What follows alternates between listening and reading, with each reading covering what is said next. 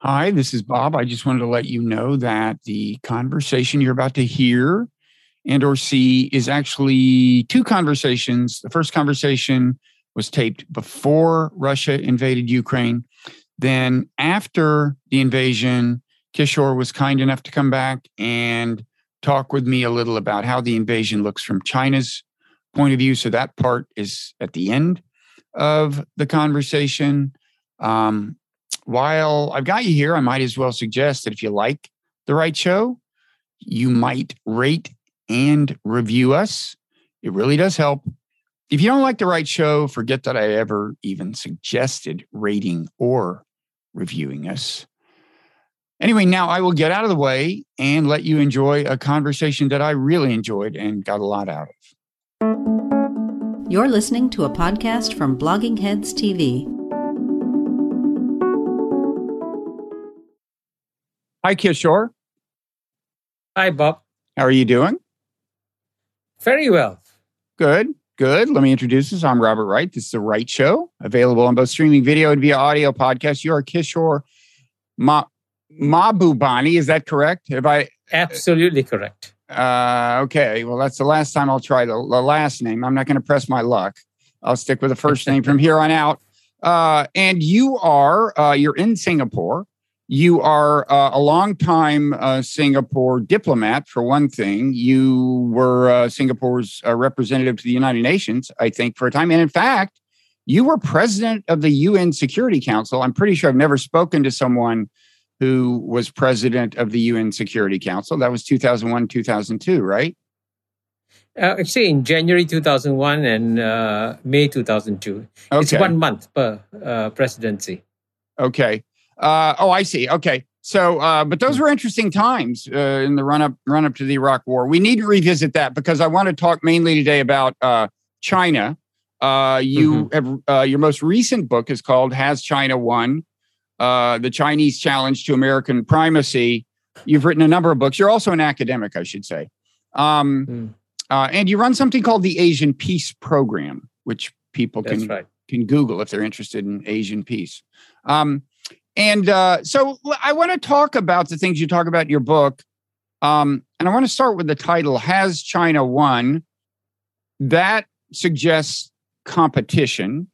And one thing I'd like to get clearer on in this conversation is what exactly America and China are competing over, and also kind of what they should be competing over. So, for example, maybe one way to start is, suppose you were running the United States, you were president, and you had decided you just wanted to pursue America's interests.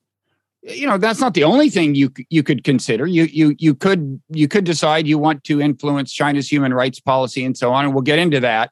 And for that matter, maybe their human rights policy does influence American interests. But I'd like to start with the question of if you were focused on America's interest, what would you think it did make sense to compete with China over, if that makes sense?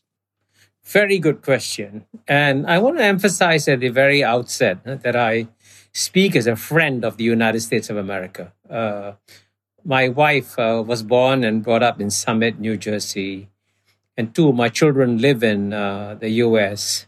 So I'm not anti-American in any way. But at the same time, as a friend of America, if you see your friend walking towards a cliff, do you tell the friend, keep on walking?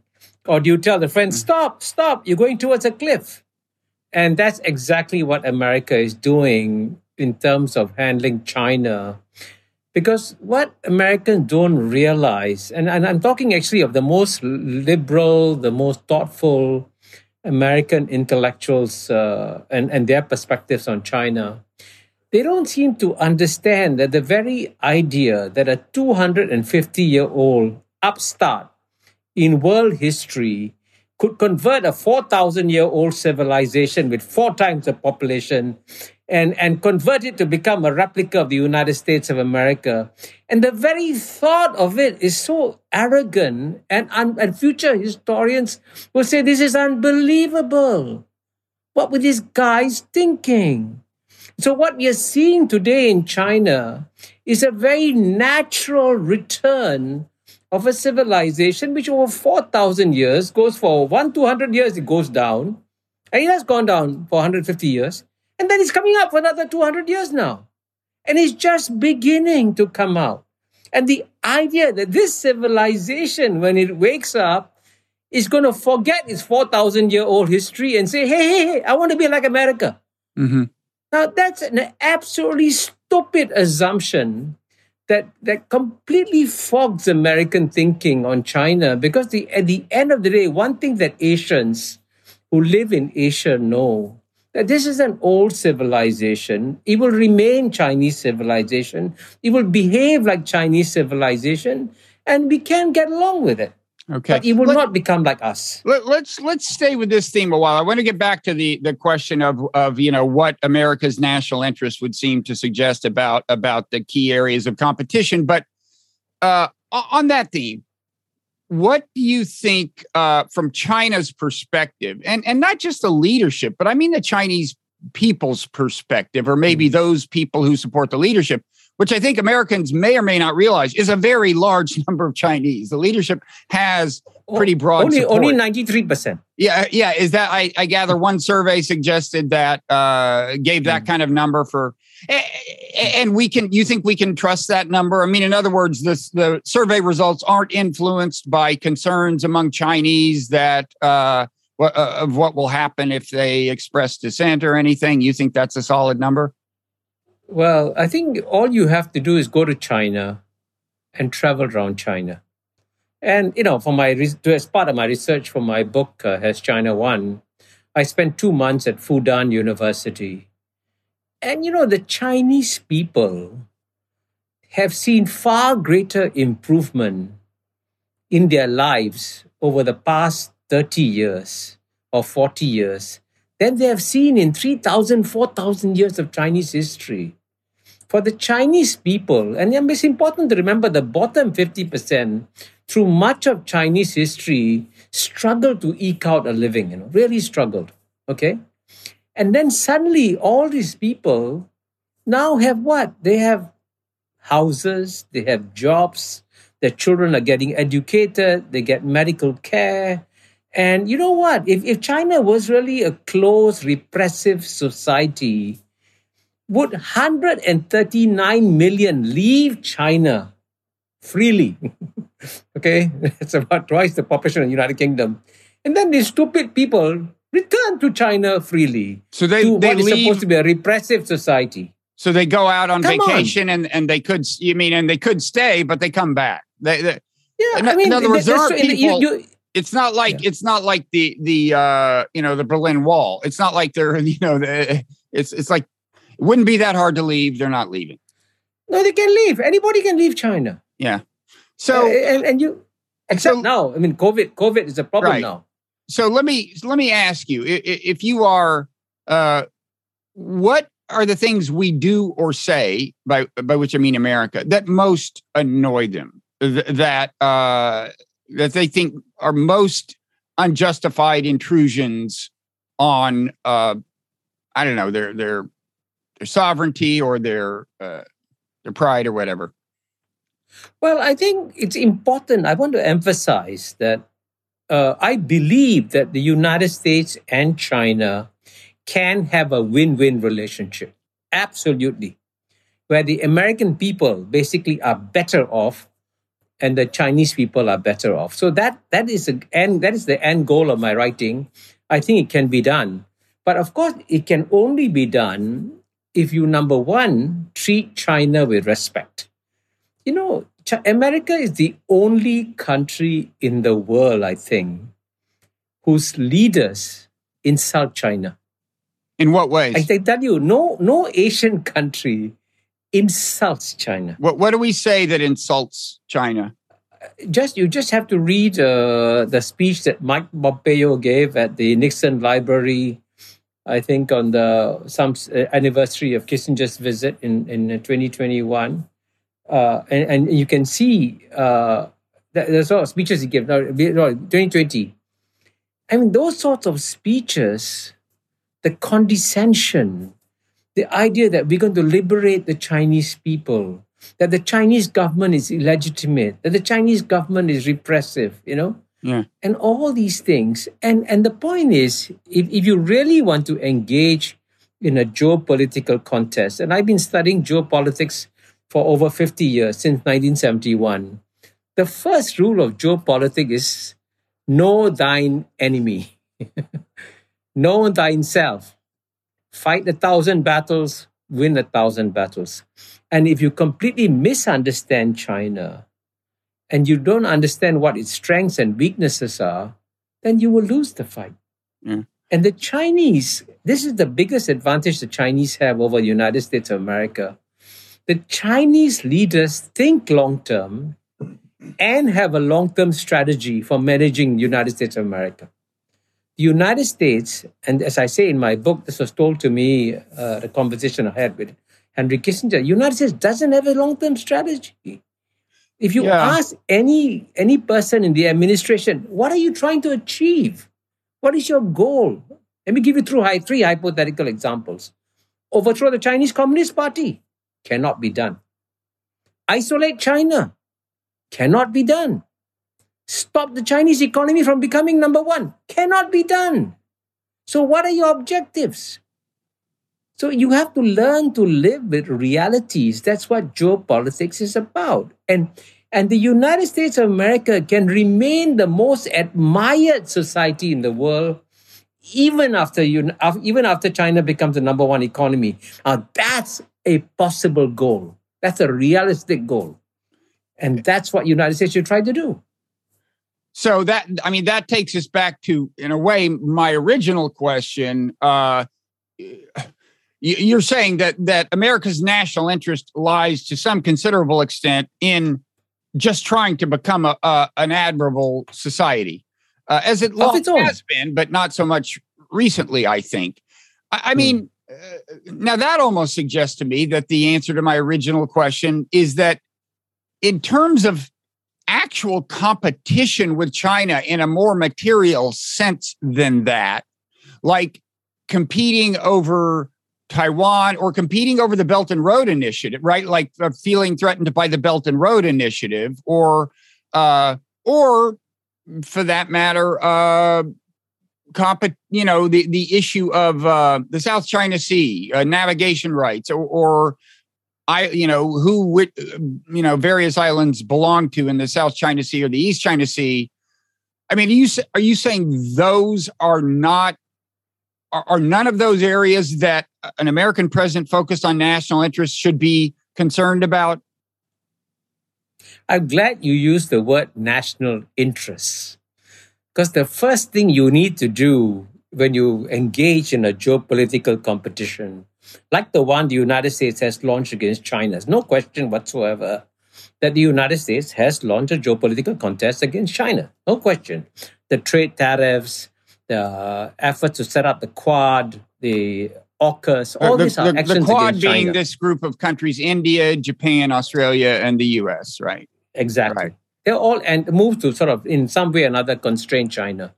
But of all the issues that you mentioned, the most dangerous issue in US-China relations is Taiwan. Because if there's one issue that can actually lead to war between the United States and China, it is Taiwan. Because there's absolutely no question, and let there be no doubts about this. If Taiwan declares independence and says it wants to become an independent country, China will declare war. It's 100% certainty, and everyone in Asia knows this. So the best thing we can do is keep the status quo, which preserves autonomy for Taiwan, and that way you avoid a war. South China Sea, there'll be no war. Absolutely You're sure no of war. that? Because the United States says its primary interest is to protect freedom of navigation in South China Sea.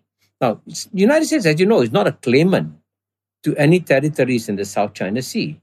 If there's going to be a war, it could be a war between China and the Philippines, or China and Vietnam, or China and Malaysia, which is unlikely, by the way, and I'll explain why. But in the case of the United States, it says that it has an interest in freedom of navigation. And guess what? The country that has a greater interest than United States in freedom of navigation is China. Because China trades more with the world than the United States does. So when the United States Navy keeps international waterways open, it is doing China a massive favor. Although the isn't Chinese there, actually... there is an issue over the South China Sea that was taken to an international tribunal, right? And China lost, I gather. And I thought that was about, and did not respect the ruling, as I understand it. And I thought that was about something about navigation. That wasn't about the islands, right? It was about... I don't think it's an island per se. It's a feature, I think. And the Philippines won the case. Right. And China is not going to respect it. But as you know, most great powers violate international law some of the time, not all the time. And as you know, the United States has a base in Diego Garcia, which the ICJ has declared that the British ownership of the base is illegal and it should be returned to Mauritius. And neither United States nor UK are going to abide by the World Court ruling. It's not surprising. That's how great powers behave.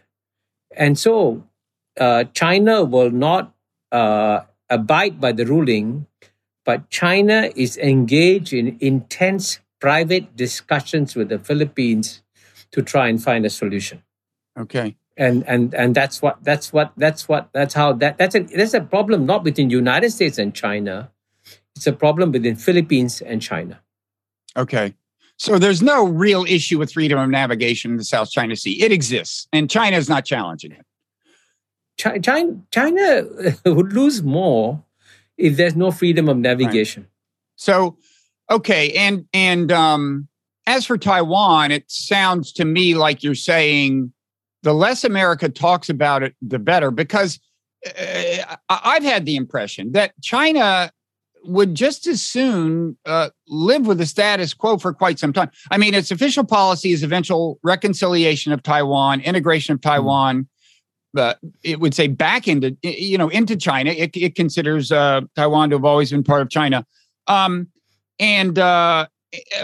I don't think they want to invade Taiwan. And I've wondered whether the amount of rhetorical attention the United States pays to Taiwan increases the chances of war, makes it harder, just arouses various forces that could cause trouble. Is that your view that the less America talks about it, the less likely war will be? Well, the one lesson of geopolitics is that when great powers raise human rights issues, it is only brought up when it is a convenient geopolitical weapon. So in 1971, when Kissinger went to China, and in 1972, when Nixon went to China, China was in the middle of the Cultural Revolution. The human rights abuses in China under the Cultural Revolution were off the scale. What did the United States do? It didn't see any of it. In fact, for all the years in which the United States collaborated with China, and it collaborated to the extent of putting up CIA listening stations in Xinjiang, by the way, against the Soviet Union. So today, when the United States expresses concern over Taiwan, to be honest with you, it's not because the United States cares about the people of Taiwan. It's because it's a convenient geopolitical issue to use against China and to say that China is threatening democracy. So I don't want to be too cynical, but if tomorrow the United States suddenly decided that China is very important, there's an asteroid coming down, going to hit planet Earth, and the only two countries that can fob it off is United States and China, Taiwan will disappear from the radar. Right. So it's all about what your interests are. And I actually think that the United States can find a better way of competing with China and not resort to this, trying to pinch China on small issues. it's much more important to work out a comprehensive long-term strategy which says, hey, for the United States, these are my fundamental long-term interests, right? And these are your fundamental long-term interests. How do we work together? Okay. And we have to disagree on some issues, and there will be disagreements on some issues. How do we manage the disagreements? Because at the end of the day, it's very clear that the final solution cannot be a war. Because if you do have a war, I don't know which city you're in, but LA will disappear, San Francisco will disappear, New York City will disappear. And that's not worth anything, right? A nuclear war. So there are some issues that can trigger a nuclear war, and we want to stay clear of that. Yeah, I'm actually safe. I'm in New Jersey. I don't think anybody would bother with New Jersey. But let's stick a little bit with the human rights thing, because you brought it up. And first of all, it's interesting. You brought it up with respect to Taiwan. And that's interesting because China would almost naturally consider our objections over Taiwan to be kind of in the realm of human rights, because it considers Taiwan part of China. There are people in America who think of the China-Taiwan issue as comparable to the Russia-Ukraine issue in the sense that they think of it as a sovereign country. Now, and we've already talked about the fact that that's just not China's perception. Another issue, though, the biggest issue probably that comes up in the realm of human rights in the American conversation is, of course, the situation with the Uyghurs in Xinjiang. What I assume that that's one of the things that the Chinese leadership and maybe many of the Chinese people don't want to be lectured about by the United States. How do they perceive that? Is it that they just frame the whole issue otherwise, or they think we don't understand why they've resorted to what they're doing, or do they think we're exaggerating what they're doing, or what? Do you have any sense for what the Chinese perception of the Uyghur situation is?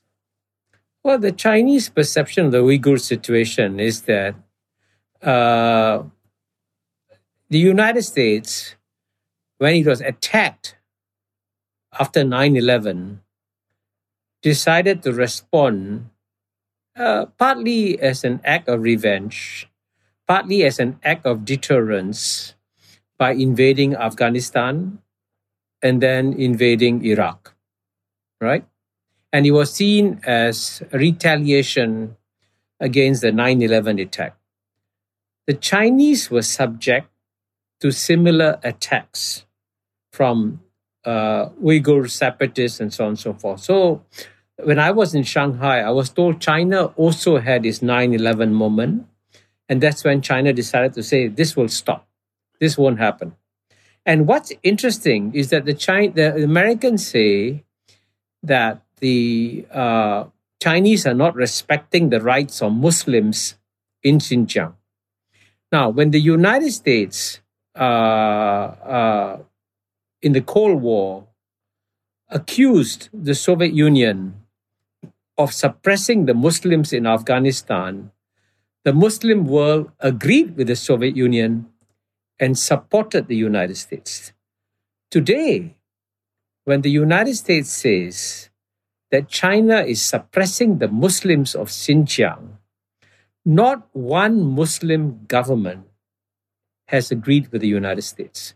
And this is, we have a very strange situation in the world. Again, future historians will remark on this, that you have a bunch of Christian countries going to the UN expressing concern over the Muslims in Xinjiang, and 37 countries or 39 countries, including mostly Muslim countries, saying we understand what China is doing. Now, some people might say that that's because a lot of Muslim countries need commercial engagement with China, or for various other reasons don't want to offend China. I suspect the Muslim country that's come closest to taking issue with China over this is Turkey, because there is an ethnic connection there. And I just want to focus on this for 1 second, because I want people to understand what China thinks the issue is. Okay, so the Uyghurs are Turkic people, and the separatists among them focus on that probably as much as Islam as a reason for wanting to actually carve off a part of what China considers China and divorce China.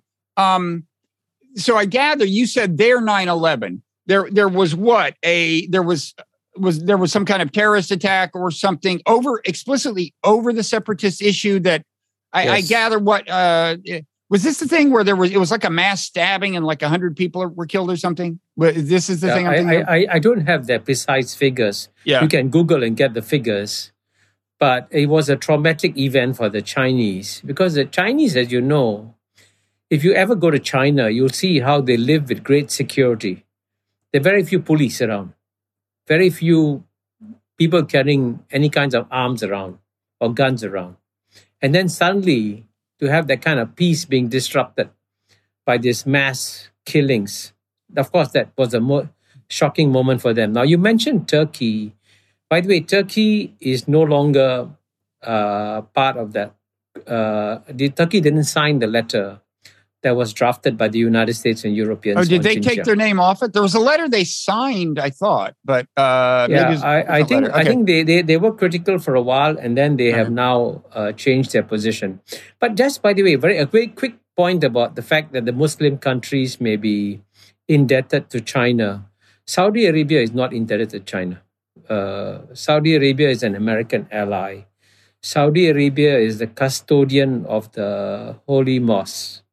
And I think this is one thing that I think many Americans find very difficult, to respect the intelligence of other states, which may be making decisions not necessarily on commercial grounds, but on purely rational grounds, saying, what will the 21st century be like?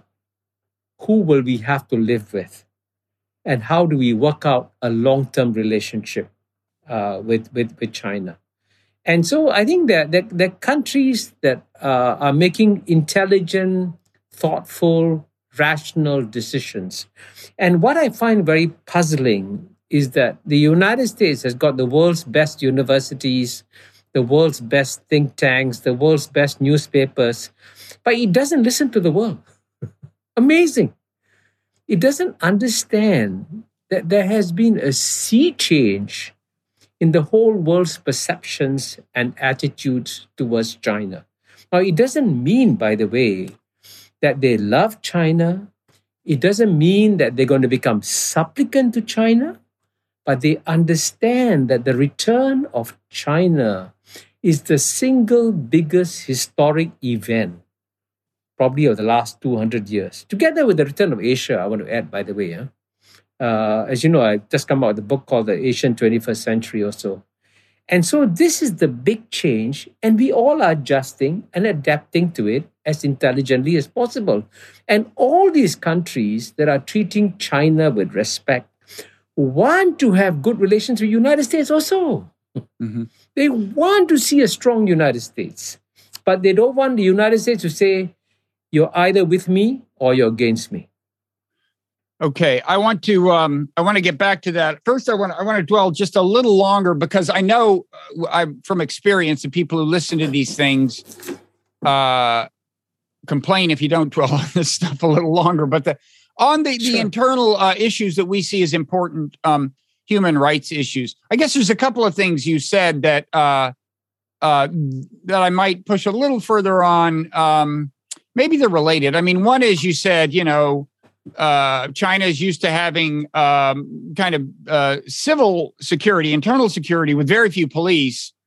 Americans think of China as this surveillance state that, whether or not you see a lot of police with weapons walking around, is a state that has cameras everywhere, has the social credit system monitoring people's behavior and so on, and so is oppressive in that sense. And perhaps relatedly, they might say, well, Americans, okay, so 100 people were killed in a terrorist attack, but still, what's apparently going on or has gone on in Xinjiang is, by American lights, seems massively oppressive. We hear numbers like 1 million Uyghurs Americans use the term concentration camps, which I think is misleading given what it suggests, given the resonance it has from World War II. That's not what these are like, but still, it is internment. It is involuntary confinement, apparently. So I just, you want to address either of those kind of closely related things? Well, I think it's important to emphasize that there are 1.4 billion people in China. And there are 20 million, I think, in Xinjiang. And you mentioned cameras and policemen. Yes, I saw cameras and policemen in Xinjiang. So you've been to Xinjiang. You've been to the province itself. I went there in 2018 when I was researching my book. And this stuff had started by then. This had started. The internment had started. Yes. Okay. And certainly in Urumqi, you could see cameras and policemen everywhere. But what was striking is that it was the exact opposite of the rest of China. And if you go to if you see the other 1.38 billion people in China, they live without policemen. And I think I don't know whether you've had Ambassador Chess Freeman on your show. I've met him. He hasn't been on the show. Yeah, but I cite him in my book. He makes a very important point. If the United States had the same ratio of people to arable land as China, United States wouldn't have 330 million people. United States would have 4 billion people. Now, he said, if you have 4 billion people living in the United States, it'll be very crowded. And you therefore want to have more discipline, more order, more rules. And that's what Chinese society has worked out over 4,000 years. So when you travel around China, a lot of the discipline and order that you see in Chinese society is something that is desired by the population. Because in the Chinese mind, the one lesson of 4,000 years of history is that China does its most when there's chaos, when there's luan. And so the Chinese have this incredible deep aversion to chaos. And they love order and predictability and stability. And that's why in most cities, there are not many policemen. Yeah. And you walk around and there's no crime. Yeah. Okay. So you can go around Shanghai anywhere at night and nobody's going to rob you. And that's not because there are lots of policemen. It's because there's a culture that has developed in the society. And it's a very tough discipline. By the way, if you do break the law, the punishment is harsh. But that also ensures that very few people break the law. Yeah. So you can understand that when you talk of human rights, from the point of view of the Chinese people, and especially if you take human rights in the broadest philosophical sense, I studied philosophy, as you know. The first right, as you know, is the right to live, the right to eat, the right to be housed, the right to an education, the right to medical things. And now all these rights, more fundamental rights, the Chinese people didn't have, for the last 2,000 years. And today, for the first time in 3,000 to 4,000 years, China eradicated poverty. Zero. Now, that's one of the most incredible, impressive achievements in human history. And I want to tell you, just to emphasize why this is so important to me. When I grew up in Singapore, now Singapore is very wealthy. The per capita income of Singapore was $500. When I went to school at the age of 6, I was put on a special feeding program because I was technically undernourished, because I came from a poor family in a poor Singapore. And, we didn't have a flush toilet. We had gangsters killing each other on our doorstep. So I lived through third world poverty. And I can tell you, when you have that kind of poverty, you don't ask, do I have the right to vote? Do I have the right to, speak out? You're more interested in surviving getting the most basic needs. And in the evolution of Asian societies has shown that as you first got to deliver all this, then things change and things will evolve. And China can also evolve. And the best way this is the most important point. If you want China to behave better, don't insult them in public. Talk to them privately and say, hey, we have some concerns. And Xinjiang, for example, I would say, yes, it's right to express concerns about Xinjiang. But, I've learned in life that you can either try to feel good or you can try to do good. You can feel good by condemning China and Xinjiang, but you can do good by talking to them privately and say, hey, can you think there's a better ways of managing this? And in the past, by the way, I think I heard a podcast interview with Susan Thornton, where she said there's been a very deep study done to show that the years of United States engagement with China did work and did result in Chinese changing their behavior on many issues through the process of quiet engagement. Mm-hmm. And that's what I recommend for the United States. So you would not have taken the tack that Antony Blinken took in his initial meeting, if you recall, with his counterpart in China, which annoyed the Chinese to no end. I forget whether he explicitly mentioned Xinjiang. He certainly alluded to it. He certainly alluded to Taiwan. He certainly said we have big issues. And in return, he got a lecture from, I think, the Chinese foreign minister that was taken in America as being kind of aggressive. But I guess you would say, like, this is going to happen increasingly with a more assertive China if you make your criticisms public as opposed to private. That is if the U.S. government does. But I think you and I know that the reason why Antony Blinken had to do that, and by the way, I just spent 2 months in the U.S. in October and December, and the level of anti-China sentiment in the United States is actually quite frightening to me. Because I've lived in the United States for many years as an ambassador to the UN altogether over 10 years, deputy chief of mission, Washington, D.C., 2.5 years. I lived in the United States for 15 years. So I can say with some confidence that I know the society. And there was a time when China was regarded as a competitor, which is understandable. It is a competitor, no question whatsoever. But now China is no longer regarded as a competitor, is regarded as the enemy. And therefore, Tony Blinken was not speaking to the Chinese. He was talking to back home and say, look at me, I stood up to the Chinese. But if he really wanted to influence China, what you should do is what all diplomats do. Make absolutely boring public statements, which say nothing, which actually are very useful. And then in private, you say, hey, we have some concerns. And then you get the results. Yeah. And I think that's the best way to approach China. And China is also becoming more and more confident by the day.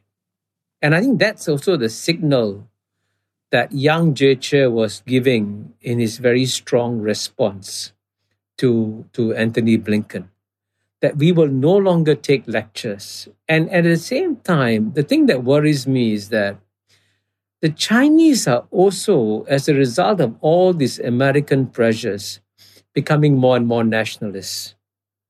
And Napoleon once famously said, let China sleep, for when she wakes, she will shake the world. And now we're going through the period when this dragon is waking up. Now, if you want the dragon to wake up happy, don't goad it. And that's why the neighbors of China don't goad China. They don't do it. I mean, there are differences, serious differences with China. But you manage it. And I want to be clear. And so the best way of ensuring we don't get an angry dragon coming out is don't goad it.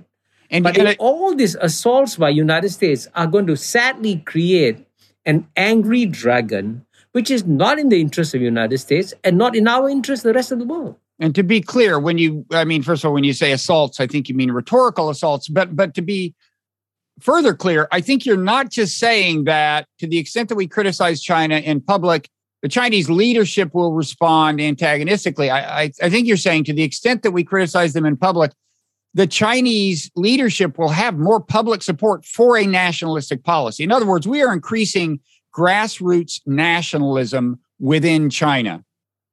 Absolutely. Absolutely. And in some ways, the conventional view of many Chinese scholars in the United States is that it was China's mistake to give up Deng Xiaoping's hide and bide stuff and all that. But, when Deng Xiaoping advocated the hide and bide philosophy, China's GNP in 1980 was 10% of the United States in purchasing power parity terms. Now, if I am standing next to a giant that is 10 times my size, I will hide and bide. But in 2014, in purchasing power parity terms, China's GNP became bigger than the United States. So you expect this new giant to hide and bite and behave like a pygmy? That's so unrealistic. So obviously, China is going to become more assertive. It's happened naturally. Just as the United States, as you know, in the 1890s, when Teddy Roosevelt became Secretary of Navy, what did you do? You seized territories. You declared war on Spain. You conquered Philippines, right? And that's why Graham Allison is absolutely right when he says, and I cite him in my book, he said, Americans keep wishing, why can't China be like us? He says, no, please don't wish for that. China today, in the year 2022, is where United States was in 1890. We don't want China in 2022 behaving like United States in 1890, declaring war on countries and conquering territories that belong to it.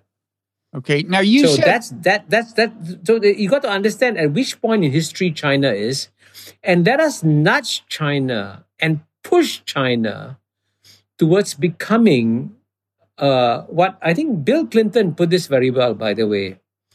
I cite him every time in my speech. In a speech in Yale he gave in 2003, Bill Clinton said, if America is going to be number one forever, fine, no problem. We got the juice. We can do whatever we want to do. Then he added a but.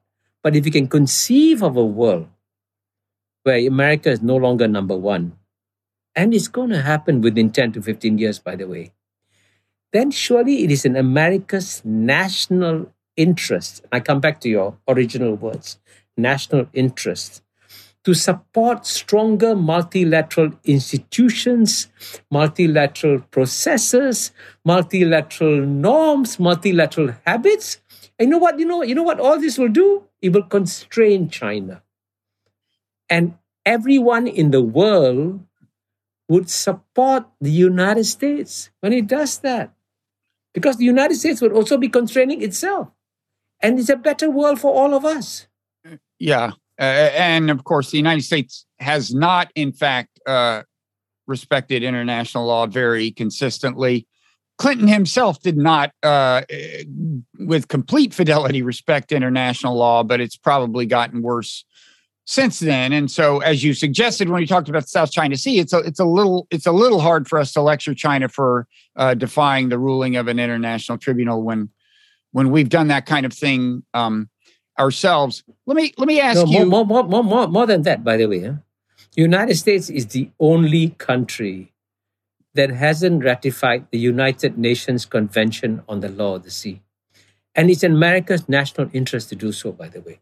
And by the way, Bill Clinton, incidentally, wanted to give this speech when he was president, and he was overruled by everybody. It's only after he stepped down that he had the freedom to express this piece of wisdom. But I can tell you one thing, though. He only said it once and never repeated it again. That 2003 speech was the only... In Yale. You'll find it in my book, Has China Won? And in the previous book, which I wrote on global governance called The Great Convergence, which tells the backstory behind that speech. Yeah. And the backstory behind the speech is fascinating. because all his advisors said to him, you cannot speak of America becoming number 2 as US president, because if you speak about America becoming number 2, you'll be crucified. And this is the most amazing thing about the land of free speech, is that even though it is inevitable that the United States is going to become the number 2 economy in the world, you cannot discuss it. You cannot speak about it. And, as a friend of the United States, I would say, hey, if it's inevitable, start making plans for it. Yeah, well, the way I would have framed it, if I had been him and was just intent on saying it while he was president, is that what makes it inevitable that America's relative power in the world is going to decline is the success of the American model. Other countries have imported the basic approach to economics, and that's why they're going to become more prosperous. And we hope that as part of that, there will be at least more in the way of political liberty or pluralism. And we should probably talk about this in the context of China. But in any event, there's no doubt that it's largely because of the emulation of the American model that places like India and China have become more wealthy, that it was inevitable that America's relative power was going to decline. And therefore, as Clinton said, it would be in America's interest to establish a world in which laws are respected, and you don't have to worry about being invaded if you're not the most powerful country in the world. I think you and I agree on that. And I think it's really one of the great tragedies of American foreign policy that either there wasn't enough vision to kind of implement that policy, or, beginning at the end of the Cold War, or there was too much political fear fear of the political consequences to pursue the vision. One person who, incidentally, one of the wisest Americans who understood that the most important thing in any geopolitical contest is not what you do overseas, it's what you do at home, was George Kennan. And in my book, Has China Won?, I cite him. And he said, at the end of the day, the outcome of the contest between the United States and Soviet Union is not going to be determined by how many aircraft carriers you have, how many jet fighters you have. He says, ultimately, it depends on the spiritual vitality of your society. I was in Moscow in 1976, and I can tell you that Moscow was a dull and drab place. And you really could feel the secret police hovering over you. You felt that you were in a repressive state, right? Today, when you go to Shanghai and you go to Beijing, you'll be absolutely amazed by the dynamism of the entrepreneurs there. Yeah. I mean, it's a bustling, thriving, modern cities that are in some ways more dynamic than many American cities today. Yeah. Right? And so at the end of the day, the United States should worry about the fact that it is generating a plutocracy at home when China is generating a meritocracy. And the real contest is not going to be about how big your navies are. It's going to be which society does a better job of taking care of its people. And in the last 30 years, when the same period where the Chinese people have seen the greatest improvement in 3,000 years of Chinese history, United States is the only major developed country where the bottom 50% has not seen an improvement for 3 decades or so. That's where the real contest is. Yeah, and that's what you would have us. That's what you would encourage us to focus on: becoming an exemplary society, the society we were once thought of as being. Can be again. You can be. Well, I believe hope you can be. From where I sit, it seems like there are a lot of challenges, but I agree that with the right kind of leadership, we could be. There's our system seems to have trouble generating the right kind of leadership. But let me ask you. So I was in Beijing actually in maybe it was either 2010 or 2011, I guess. First of all, you're right. There was a tremendous sense of vitality. There was an interesting sense of kind of. People may think of China as a very regimented place, and as you said, there's a lot of like kind of law and order in a sense. but there's also, you almost feel like you're on the edge of order and chaos, right? I mean, there's a lot of kind of untrammeled energy almost. People riding bicycles with two infants perched on them, and so on. There's just, well, I guess it's a testament to what you were saying, that the peace, the civil peace, is not entirely dependent on regimentation. It's hard to describe, but you got that sense. Now, the other sense I got there was that things were good at that point between America and China. I talked to American journalists who lived there. They said it's great, air pollution problem, but they liked it. I thought, hey, it would be a cool place to live. Chinese were very friendly. And Chinese elites told me that they felt about as free as they'd ever felt. That in terms of what they could say, things had gotten better.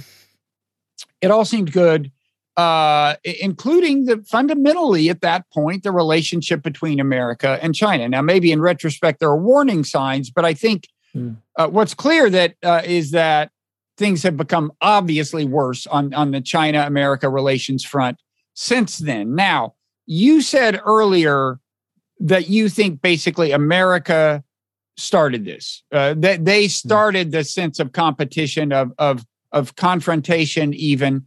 I suspect the American point of view would be, or a common American point of view would be, one of two things. They would either say, well, look, Xi Jinping showed up and he, unlike previous Chinese leaders, is just this kind of bad guy or something, or this very, or is, ambitious in a way that other leaders weren't or something. Or they might say, look, China's been doing these things all along that we should have been responding to. In fact, I'll give you an example. When I was there, I was given a USB drive. It was lovely. It had this kind of Chinese stuff on it, and it was free. It was a flash drive. Now, I think there are people who would tell me that I was crazy to ever plug it into my computer, because that would have been part of a program to infiltrate as many computers as possible and steal as much stuff as possible, which, for all I know, it was. I think I was so naive that I did put it in my computer. But anyway, there are these grievances that Americans have. They would say they've been stealing our secrets. They've been stealing our jobs, although obviously it seems to me that, look, if they stole our jobs as a result of you can't blame people for trying to bring jobs to their own country. Anyway, so that's an American view about how the trouble started between the two countries. What would you say about when we started causing problem? When America started the confrontation? Well, it began slowly and it gained momentum. It started, I think, with Obama's pivot to Asia, as you know. And why did it happen? And Obama himself was very honest. The reason why he proposed the Trans-Pacific Partnership was because he said, if we don't write the rules, the Chinese will write the rules. And Obama did the right thing in signing the Trans-Pacific Partnership. And if the real competition that's going to take place between the United States and China is going to be in economics, by the way.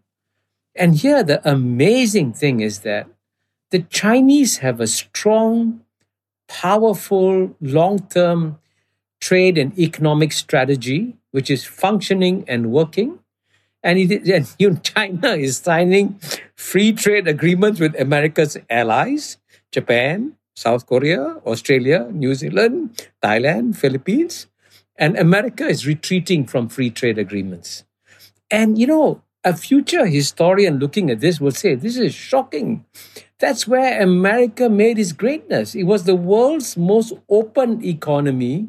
In some ways, you're still the most open society. If there's one strength you have is your economic competitiveness, why are you walking away from economic competition? You're going to win it. You can win it. Whereas the Chinese today, surprisingly, have the cultural confidence to compete in that area. Now, when you ask me when things got bad, it's very simple. When Trump launched his trade war against China. Okay. That was an open declaration of warfare. And the amazing thing is that I know when I was in Harvard researching my book, it's Economics 101 tells you that when you impose tariffs, you're not punishing China. You're punishing the American consumer. It's economics 101. And Joe Biden himself said in 2019 in his campaign trail, all these Trump's tariffs have hurt American workers, American consumers, American economy. And yet, till today, United States cannot lift the tariffs. I was on a panel with some Harvard professors, and one of them says that America insists, we will not lift the tariffs until China gives us something. And so he said, the Harvard professor said, yes, that's like telling your opponent, if you don't listen to me, I'll shoot my foot again. Mm-hmm. I mean, is that how you negotiate? I mean, those tariffs are hurting America. Well, they can't now, in the short term. That's what you need to do, therefore. And you can work out in this area a win-win deal, which is a plus for American industry, American consumers. Now, China, by the way, has behaved badly in many areas. In fact, I have a whole chapter in my book devoted to how the Chinese alienated the American business community, which were the number one friends in America, how they stole intellectual property, how they imposed restrictions on American businesses, how there was no level playing field. The Chinese made serious mistakes. And if I was the United States, I would take that up very strongly. Yes, there are issues that you need to take up with China. But if you put tariffs on Chinese products, you know something? The Chinese trade surplus with the United States went up. Yeah. I mean, I would say tariffs in the short term can in principle protect jobs. I agree with you that the part of it that's never talked about in America is that it's bad for consumers, and the people with the jobs are consumers. So they are it hurts everybody a little. But I would say there is more of a consensus in America than I think there's been in a long time that we need to use economic policy, possibly including selective tariffs, to protect workers. Right or wrong, that is something that seems to have political support right now. Just to be clear on what Obama was up to, the Trans-Pacific Partnership was going to be a Pacific trade agreement that initially would not have included China. I think there was some hope that China might eventually ask to be admitted, at which point it would be accepting the rules that were being laid down. In any event, that's a good example of something that fell by the wayside as part of the Trump populist resurgence that also brought us those tariffs. So anyway, you would say that it sounds like you would say there were signs of an American a hardening of an American position toward China as early as Obama, with the so-called pivot to China, which suggested that we needed to divert military resources from the Middle East to Asia. But you would say the big step came with Trump. The big confrontation came with Trump, and of course was exacerbated by COVID, which he used to political advantage. And I've got to say, I don't think China has always been helpful here. They haven't been entirely transparent, I think, about the origins of the virus, or at least they haven't been as welcoming as open investigation as some Americans would like. I think early on in the pandemic, there was what seemed to be a lack of Chinese transparency, which I suspect had as much to do with internal politics and bumbling and stuff like that as it did with any intent to keep the world deceived or anything. But in any event, all of that played into it, right? The Trump years plus COVID, that was a watershed. I agree. I'm acutely aware of everything you say. I'm aware that there is this perception that China hasn't been cooperative and all that. And I agree that China hasn't been cooperative in many areas. But, international relations is a rough business, by the way.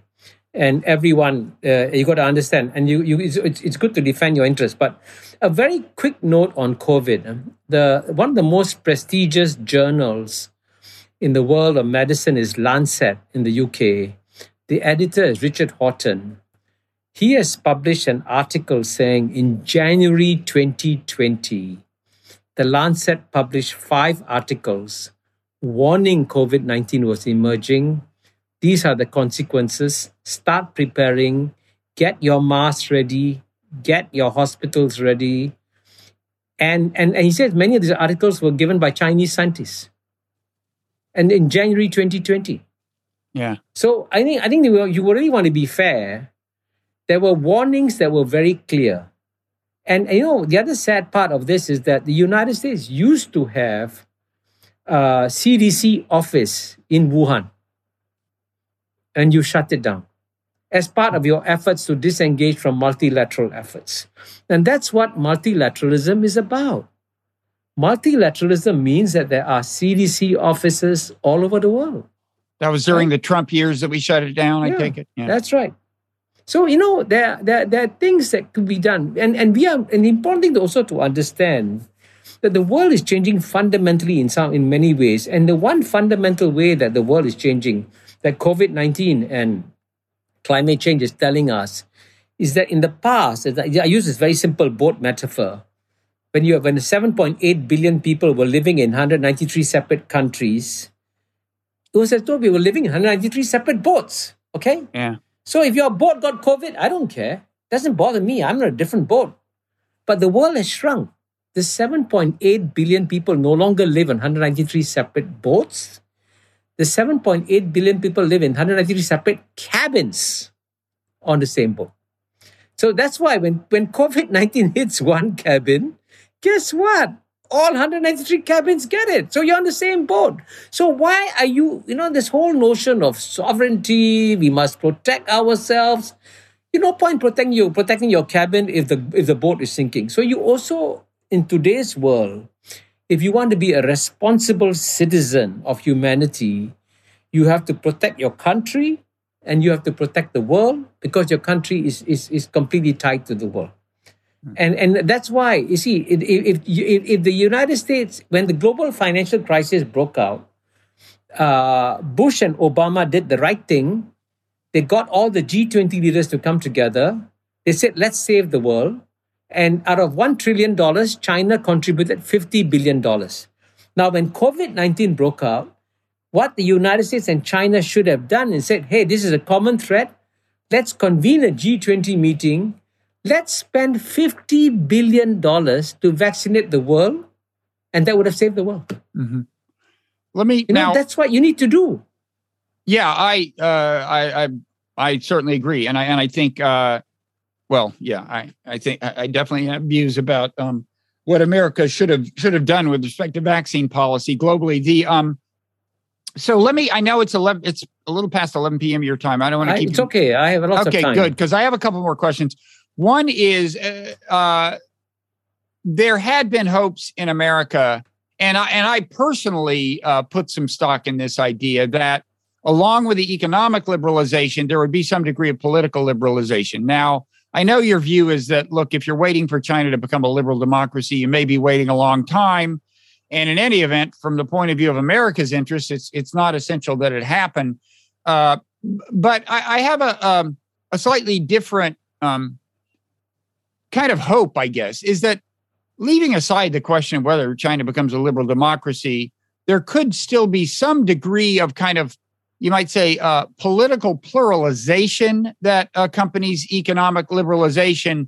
And an example of that, I've always thought was, Americans may not realize it, but there are ways that Chinese groups at the grassroots level make their grievances known to the government. And these have at times involved technology. I've read about, for example, when cell phones first started appearing in China, you would have groups of people that say they might be out in some remote area and have some environmental issue they wanted to bring it to the attention of people, some polluted lake or whatever, some grievance. And as I understood it, they would sometimes use cell phones to organize the movement, but there would be a movement and it would come to the attention of the Chinese government. And I think people don't realize that there's a long tradition of China having, on the one hand, centralized rule, but on the other hand, having very elaborate mechanisms of feedback by which grassroots opinion in various places could come to the attention of the leadership. And I guess my question to you is, I mean, you might just say, look, more than we realize, there have been these feedbacks. There's almost been a kind of de facto democratic feedback, whether or not they're the elections we'd like to see. But my question is also, has technology in any ways empowered people at the grassroots level? Are they using it to express their opinion to the government and so on? Anything you want to say about any of that? Well, the honest answer is that it's complicated. Okay. And it works both ways. You are absolutely right. Technology has been used to provide feedback to the government. I'll give you a concrete example, which I cite in one of my books. There was a major crash within two trains. And amazingly, the Chinese Communist Party in that neighborhood wanted to bury the evidence quickly. So they began digging huge trenches to bury the trains and destroy the evidence. Of course, lots of phones took lots of pictures. It exploded over the social media, and the Communist Party branch was embarrassed deeply, and they stopped. Yes, you're right. It can work. But the Chinese political system, as I say, is very complex. And if the Chinese government just relied on repression to maintain order, it wouldn't survive. It's got to gain legitimacy from below.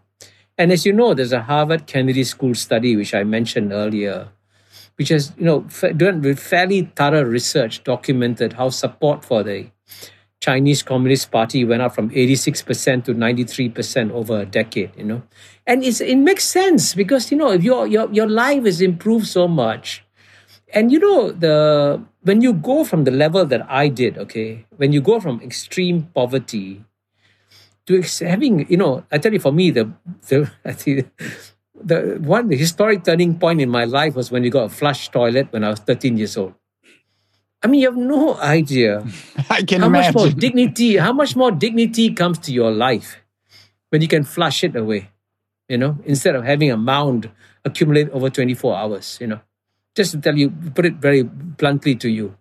And all these people have had this massive liberation, right? And they're saying, hey, my life has never been better. And if you ask the average Chinese today, will your children be better off than you? I tell you, 90% say, of course, they'll be better off. They have far more opportunities than I ever could have. By the way, you can't say that in the United States, by the way, that their children will be better off. So that's where the real issue is. And we should not, China is such a massive, large country. It will find its own way. The idea that we outside can try to influence them, I think doesn't work. But I do also think that the best way to influence the Chinese, because the Chinese are an extremely intelligent and thoughtful people. And some of the best private conversations that I've had are with Chinese thought leaders in private. And their minds are open and they are curious. And if you give them a better idea, they say, okay, let me try it out. Okay? And so you can have, and you mentioned Xi Jinping earlier.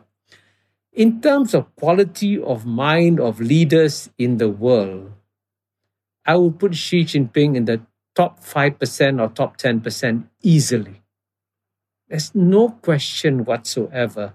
His understanding of history, his understanding of Chinese civilization. And by the way, Xi Jinping's main goal, and let me emphasize this, is not the revival of communism. He wants to make Chinese civilization strong again. He's driven by a deep sense of mission. And they feel that their hour has come. And paradoxically, therefore, the more confident the Chinese are, the easier it is to get concessions from them. The more insecure they are, the harder it is to get concessions from them. So it's in our interest to make them feel secure and work with them. And then, as I said, define what your core interests are. And for example, in the United States, to put it very simply, I have a son living in Pittsburgh, okay? Very near the park where the bridge collapsed. I walk in that park under the bridge, by the way. And when the bridge collapsed, I said, oh my God, where's my son? right? Now, the issue is, it's not about how many aircraft carriers you have. Issue is, are your bridges safe? And the Chinese infrastructure today is stunning. Yeah. They're fast trains. And I can tell you, I'll give you an example. The president of Indonesia went to China. And he's building a fast train, by the way, between Jakarta and Bandung. And he took a fast train between two cities of the same distance. And when the journey finished, he said, I haven't finished my cup of tea. Yeah. How can this be? Yeah, when I flew from the Beijing airport to JFK, I honestly felt like I had gone from a first world country to a third world country. I mean, I had never noticed how dilapidated JFK actually kind of seems if you've just come from some, futuristic place. But so you mentioned Xi Jinping. He wants to make Chinese civilization great again. The concern about from America's end, one big question is, what does that mean? What does that entail, becoming great again? One thing you're saying is that the more, in a certain sense, the more public respect we show China, the less we have to worry, because the less insecure they'll feel. I think you're saying that. But I think a big question in America, a big assumption in America, is that China wants to transplant its model all around the world. It wants to ultimately encircle America with authoritarian regimes, right, or autocracies, and I think some people would see the Belt and Road Initiative as part of that. So I guess I want to ask you, what is your sense for what the Chinese leadership actually does and doesn't want in terms of reshaping the world? I'm glad you asked the question. I've been trying to think of some good news I can share with your audience. Here's the best piece of news I can share with an American audience, that Americans believe that they have a mission to improve the world. And the best way the United States can improve the world is by sharing the secret of its democracy with the rest of the world. And the more countries become democratic like America, it will be a better world. And I, by the way, I agree that democracy is good, and I think it'd be good for the world to have more democracies. And I support that mission. But of course, the Chinese, by the way, unlike the Americans who think that anybody can be an American, the Chinese believe that only a Chinese can be Chinese. And only a Chinese can appreciate Chinese civilization. And if you try to go to China and you say, I want to become Chinese, they look at you, say, well, you can speak the language, you can sing Chinese songs, but you can't be Chinese. You got to be Chinese. And so the Chinese have absolutely no desire to convert the world to the Chinese system.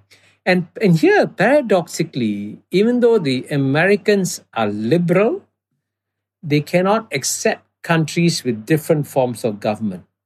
The Chinese are not liberal, but they can accept any kind of government in the world, and they will work with you regardless of your form of government. So people talk about the Belt and Road Initiative. One of the countries that is enthusiastically part of the Belt and Road Initiative is Greece. Now, Greece, as you know, is the mother place of democracy, and Greece will remain democratic. The Chinese have absolutely no desire to transform Greece in any way. All they're saying is, we can help you build a port. And, at the time when the Greeks were let down by their fellow Europeans, the country that saved them was China, with the investment in the port, right? So, and the Chinese will work with any country. And they really don't care what system you have. It's your decision. You choose your system. We choose our system. And this, by the way, is also under international law, a fundamental principle of the United Nations Charter, which is that each country should be allowed to choose its own form of government. Mm-hmm. And what does China get in return for its investment, so to speak, in the Belt and Road Initiative? Is it that the economic terms of the agreement are sufficient incentive for China, or is it that it ultimately wants to not transform Greece's government, but to be able to exert certain kinds of influence on the geopolitical stage and have Greece vote with it in the UN or what, blah, blah, blah. I mean, what is the logic behind the Belt and Road Initiative from China's point of view? Yeah. I mentioned to you earlier that the Chinese are very deep and sophisticated thinkers. And whatever you do, don't underestimate the Chinese. And so the Belt and Road Initiative has got multiple goals. Goal number one is geopolitical, because the Chinese anticipated 20 years ago at least that when they became stronger, the United States would try to contain them, like the Soviet Union. How do you make sure that countries don't join an American containment policy? Get their economies linked to the Chinese economy. And that's the reason why China trades with far more countries than the United States does. Because if you trade more, you're not going to contain the country, your number one trading partner, because you're shooting yourself in the foot if you do that. Similarly, if you take a country like Laos, okay, it's one of the world's poorest countries. As Obama said, it's the most bombed country in the world in the Vietnam War. Laos today has a fast train, faster than any train in America, one of the poorest countries in the world.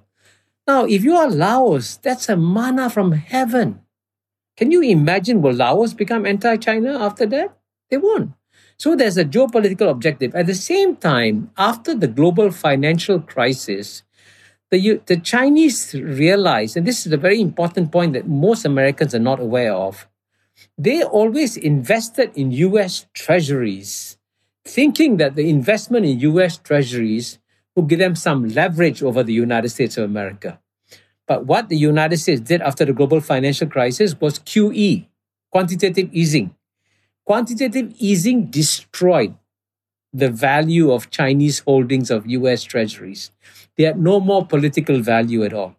This money was not making any money. Why not spend it in the Belt and Road Initiative? And you know what? The Chinese are getting a very decent rate of return of 6 to 7% on that money, more than they're getting from US Treasury bills.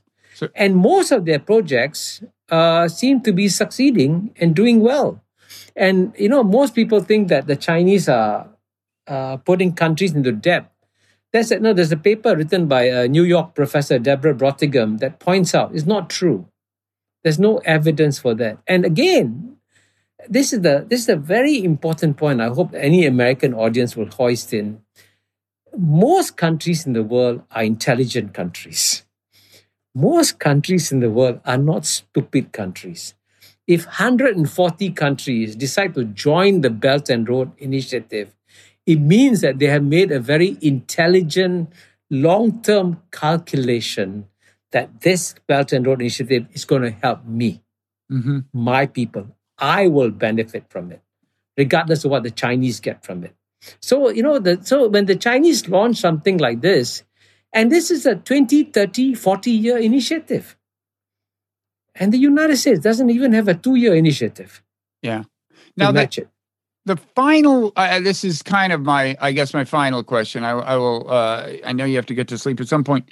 But a big concern in America is that China may impinge on free speech in America by using the kind of economic power it's accumulated. The classic example is the NBA, right? The National Basketball Association. You had this a guy who was president of a basketball team in America speak out about Hong Kong.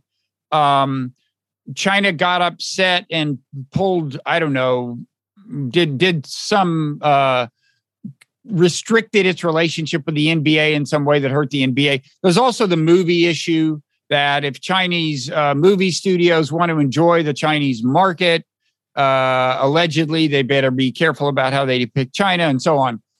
There's that whole set of issues. Do you have a kind of a line on that?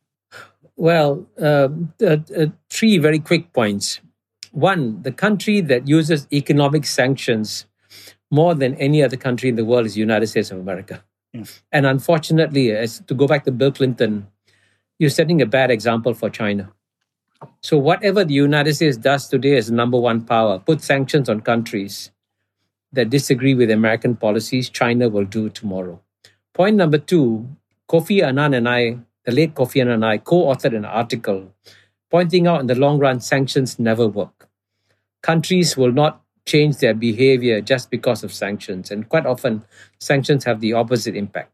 And number three, if you want to get the Chinese to agree on some set of rules on do's and don'ts, what you do across borders, I would talk to them and figure out a set of rules and say, hey, you don't interfere in my domestic issues. And by the way, the Chinese will say it's reciprocal. I will not interfere in your domestic issues. You don't interfere in my domestic issues. And at the end of the day, United States' best weapon is what's called the shining city on the hill. Use your example to change the world, not your aircraft carriers or whatever, and so on and so forth. So in the case of United States, if your free speech can be undermined by foreign interference, the problem is not foreign interference. The problem is the weakness in your society. But if you have a strong and resilient society of your own, you can say what you want. You're not going to affect American society, American culture. And America is still a very strong society. So you can. So I think there are ways and means of protecting yourself. So for example, I can tell you that United States has shut down Confucius Institutes, right? As you know. I think that's a mistake. Now, those were... Because the Confucius Institutes are one way you get to understand why this civilization is going to be so different.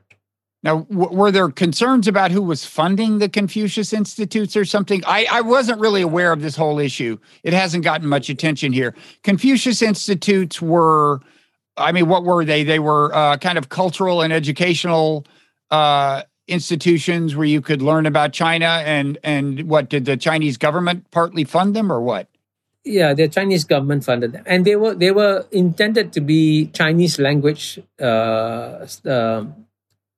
institutes and Chinese cultural institutes, and some of them, unfortunately, stupidly, began to say you can't do things, you can't say things. Then you agree with them and say you don't tell us what to say.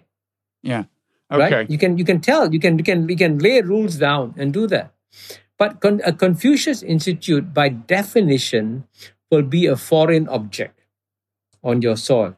But that foreign object is a way of you getting to know a very different history, culture, and civilization. And Chinese civilization is, an amazing civilization. Their depth of history there is phenomenal. And if we don't try to understand how that civilization thinks within its own minds, it'll be very hard for us to deal with it. So we have to go through a process now of learning about Chinese civilization and how it works, and then laying down rules and saying, you can do what you want in China, that's fine, but don't take what you're doing in China to my society. I don't want it. And then the Chinese will say, that's fine. That's how we Chinese do things. You can do things separately. Yeah, I've heard you say that your book, Has China Won, is, I think you've said it's largely about America's failure to understand both itself and China. Because, as I said, know thyself, know thine enemy. Right. That's Sun Tzu. Fight 1,000 battles, win 1,000 battles. And the United States neither knows itself nor China. And that's a problem. That quote is from The Art of War, right? From Sun Tzu. That's right. Sun Tzu. Sun Tzu. Well, yeah. I spent all morning working on pronouncing your name correctly. You can't expect me to get all these Chinese names correctly as well. So I think the answer to your answer to my original question, what would you focus on? If your concern were America's national interests, you're basically saying, let China be China, focus on making America better in the context of its own ideals and values. That's right. And keep your ideals and values. Yeah. And show that you do better. Yeah. Keep them. Make America... Hang on and make sure that the American people are better off. Yeah.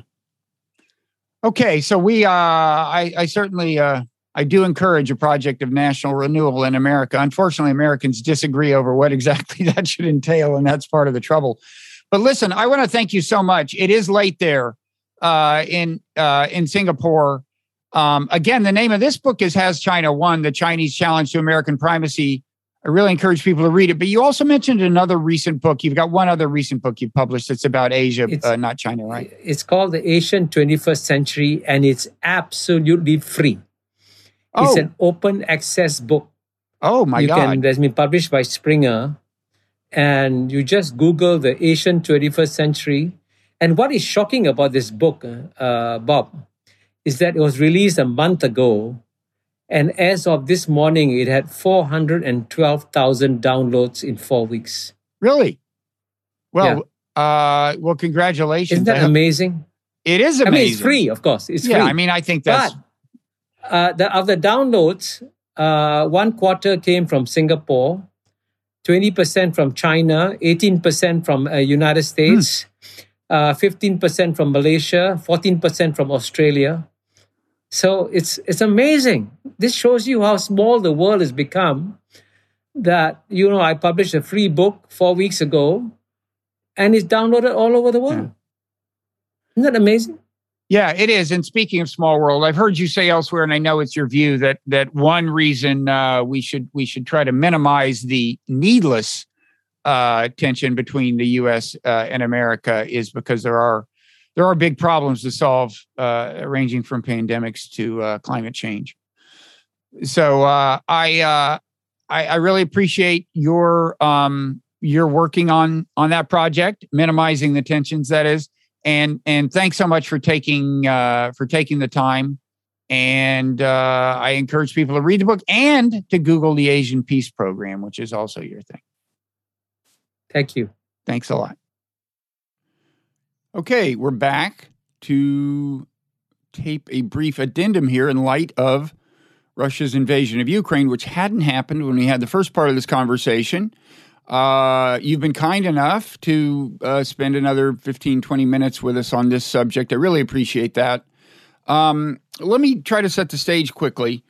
So I've heard a couple of different kinds of reactions from people who are trying to assess China's reaction to the Ukraine invasion. At one extreme, you have people saying, look, China loves this. Now the U.S. will be distracted. We'll have to devote more military resources to Europe, not only during the war, but for some time thereafter. So this will impede our pivot to Asia. China will have a freer hand in the Pacific and so on. Meanwhile, they'll get cheap commodities from Russia because nobody else is buying some of them, or fewer people are buying them. The other kind of reaction I've heard at the other extreme is, oh, this is very uncomfortable for China because they're kind of associated with this in a way. And part of the backdrop for that, of course, is that right at the beginning of the Winter Olympics, there was a high-profile appearance between Putin and Xi Jinping. They got together, kind of bonded, released a joint statement, which on the one hand, it didn't mention Ukraine, but it did call for an end to NATO expansion. It said that Russia and China had a friendship that was, quote, without limits or something like that. So the logic here is that China really doesn't want to be associated with a pretty plainly illegal invasion, and they don't want to be associated with all the publicity, all the atrocity and so on. So those are two different kinds of reactions. I've heard they're not really logically incompatible, that China is having a mixture of reactions, but I wanted to start off by asking what your take on this is. Well, I would say the situation is complex, but overall, what's happened in Ukraine has been a major setback for China. And I'll give you at least 5 reasons. The first reason is that the Chinese to sustain their growth and to become the number one economy in the world, just need global stability. This Ukraine event has been hugely disruptive, slowing down the global economy, shaking up everything. And the Chinese, because of their civilizational history, just hate chaos. There's a word for chaos in Chinese, luan, which they hate. That's for reason number one. Number two, their number one partner, even if it's not technically an ally, Russia, would have been better for China to have a strong Russia rather than a weak Russia. Now it's very clear that Russia is bleeding in Ukraine. Russia has been badly hurt, and the financial sanctions have been tremendously damaging to the Russian economy. So now China's number one partner, which used to be strong, has become seriously weakened. And the third reason is that,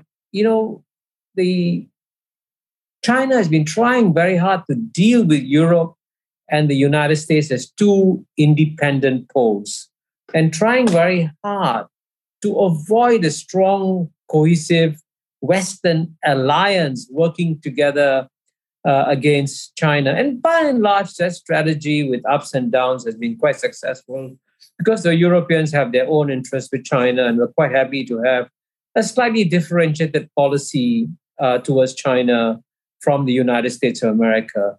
But now, the biggest result of this Ukraine invasion has been a re-galvanization of Western solidarity. And clearly, for a variety of reasons, the strategic interests and perspectives of United States and Europe have converged.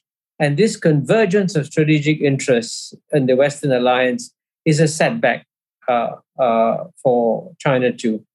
And then, of course, fourthly, there is a rather triumphant mood in Washington, D.C. that says, hey, guess what? We did it. We really fixed the Russians. We cooked their goose. And now we are winning this war, right? And so instead of dealing with an uncertain, maybe even nervous Washington, D.C., China has to deal with a strong, confident United States after the Ukraine episode. And the fifth point I make, of course, is that from the Chinese point of view, the biggest shock, maybe a nuclear shock that they got, was the effectiveness of the economic sanctions on the Russian economy. And now they must be thinking, gosh, how did half the central bank reserves of the Russian central bank evaporate, boom, right, overnight? Now, if Russia's got 650 billion US dollars, China's got $3.2 trillion. Now, what happens if $1.6 trillion just gets seized and disappear? That's a big deal. So I'm sure there's a major strategic rethinking in China about the real meaning of this Ukraine episode. And I'm sure that they're not happy and they're not celebrating. Okay, now on that last point, the possibility that the West might do to China something comparable to what they've done to Russia in terms of sanctions, possibly including even seizing of central bank assets that are, I guess, assume the form of, U.S. Treasury bonds or whatever it is that gives us access to them, which I don't totally understand. But in any event, the only scenario in which I can imagine such a draconian reaction to something China did would be, at least among those kinds of Chinese initiatives that are discussed, would be the invasion of Taiwan, right? I mean, that must be something they're thinking about. And that's a kind of a complicated subject because in some ways that would be analogous to what's happened in Ukraine. China would of course emphasize the differences. They would, that although Putin has said, well, Ukraine was in some sense never really a country in the first place, the fact is its status in international law is clearly as a sovereign nation. Taiwan's status is a little more ambiguous, even as it's framed in U.S. policy. Certainly in China's mind, Taiwan is not a sovereign nation. So I'm wondering, first of all, do you think that in terms of sanctions, the possibility of sanctions afflicting China, Taiwan is the main context where they are thinking about this? And more broadly, how do you think this has affected China's thinking about what they can and can't get away with in Taiwan in the future? Well, you're absolutely right when you say that the Taiwan situation, Ukraine situation, they're not analogous, because Taiwan, you're right, is not a member of the United Nations. It's not an independent sovereign state, not recognized as an independent sovereign state. And by the way, even those countries which recognize Taiwan diplomatically recognize it as the legitimate government of China. They don't recognize it as the legitimate government of Taiwan. And China is actually very happy that they recognize Taiwan as the legitimate government of China, because it confirms the Chinese point of view that both of us are one territory, but you have two rival governments claiming control of that territory. So that fiction actually works in the Chinese interest. Now, you're absolutely right also about the Chinese thinking very hard about the implications of this for Taiwan. And for a start, I'm sure that militarily, the Chinese must be aware that even if you have a superior military force conquering and occupying a country where the population against you is very, very difficult. But at the same time, you also have to emphasize that, Taiwan is an island. And, you can blockade an island. You cannot blockade a landlocked country like Ukraine. So there are fundamental difference there. But overall, I would say, regardless of what triggers it, it will be absolutely irresponsible of the Chinese officials not to start thinking about what would happen to China if any of the sanctions that US and the West has put on Russia are replicated on China. And by the way, I think I'm not an expert on international law. Technically, when you seize a country's central bank reserves, you are actually not to take away. It's an act of war. I mean, you're taking away a part of their sovereignty. They have a sovereign right to what they own. And so that's something that I think Russia doesn't have time to focus on now. But that's something that is surely a big shock to the Chinese. But I want to emphasize the point, not just to the Chinese. Many governments around the world, including, I suspect, a country like India, for example, which has now told Russia they'd rather have a rupee-ruble exchange rather than use the US dollar. Some of the Arab states are also moving away from the US dollar. The biggest danger that the United States has faced is that it's brought out its sharpest weapon. It's weaponized the US dollar. And now it's created a massive global incentive for countries, especially China, to in one way or another reduce their dependence on the US dollar. And so it's a tragedy because, as you know, when the US dollar is the global reserve currency, it gives Americans an exorbitant privilege, to quote a French president, because the Chinese have to work very hard to send you iPhones, and all you have to do is print money, and you can pay for the iPhones. So that's the fundamental privilege of having a global reserve currency. And any economist will tell you this, if the United States ever loses the privilege of having the US dollar as a global reserve currency, there'll be a massive hit on the US economy. Well, not only that, doesn't China, among other nations, stand the greatest chance of being the successor to the U.S.? I mean, should the U.S. cease to have kind of the global currency, and you assume that somebody winds up having one, isn't that likely to be China? I mean, in the near term, I think, for example, Saudi Arabia, I think, has said they will now start doing some transactions in the Chinese currency that they had been doing in the dollar. We're a long way away from that, of course, and it could be that the successor currency, if there is one, is none of the above. Maybe it'll be cryptocurrency. I have no idea, but there is that prospect, right? That it isn't just that the U.S. is kind of leaking a certain kind of soft power here, but maybe it is that power is going to China. Well, I think it won't. By the way, it cannot happen anytime soon, right? Because U.S. dollar is so overwhelmingly powerful in the global financial system. Nothing can replace it anytime in the near future. And the renminbi cannot replace the US dollar because it is not convertible. There's no free capital movements in and outside China. So therefore, that almost disqualifies it for being a global reserve currency. But at the same time, I'm glad you used the word cryptocurrency, because there's some kind of digital currency, some kind of digital renminbi that is conceivable that the Chinese can create, maybe backed by gold, that people and countries can say, okay, I will use that currency for my international trading instead of using the US dollar, on the assurance that that currency is backed completely and not one subject to the whims and fancies of a government that can change it. So there is definitely a market opportunity now for China to create such a currency, but this cannot be done quickly or easily. And therefore, the Chinese will have to go back to what, in theory, they're good at, which is strategic patience. And they will now say, okay, we'll wait another 10 years, maybe wait another 20 years. Because now we know we're now dealing with a more formidable opponent than we thought we had.